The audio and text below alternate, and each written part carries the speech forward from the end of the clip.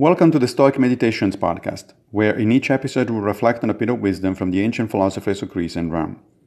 I am Massimo Pigliucci, a professor of philosophy at the City College of New York, and I will guide you through this reading. Today's reflections come from Marcus Aurelius in Meditations 6:24.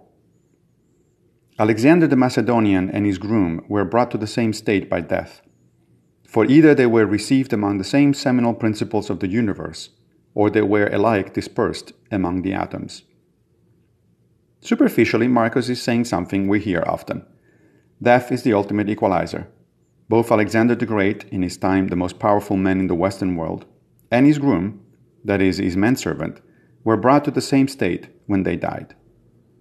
But the important bit is the second one, where Marcus contemplates two possible scenarios for what that state of death entails. The first one he characterizes as being received among the same seminal principles of the universe, while the second one consists in being dispersed among the atoms.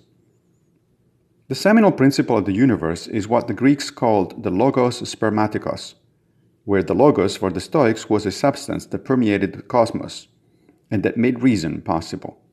Human beings are the second highest instantiation of the logos, the highest one of them all being the universe itself. In other words, the Stoics conceived of the universe as a living organism, which they equated with God. They were therefore pantheists, thinking that we are literally bits and pieces of the divine. The second option that Marcus considers is the Epicurean one. It's all atoms in the void. Even though as a Stoic he did not believe this, it is worth taking note that he considered the possibility, as he does in several other places in the Meditations. The cumulative message of these reflections of Marcus on gods or atoms, as they are often referred to, is that he did not think that it made much of a difference to our ethics whether the universe is permeated by an intelligent principle or whether there are just atoms. Either way, we need to act well with our fellow human beings, because that's the decent thing to do.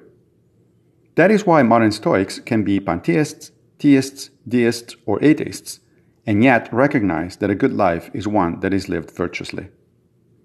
Thank you for joining me for another Stoic meditation. I will be back with a new episode very soon, fate permitting, of course.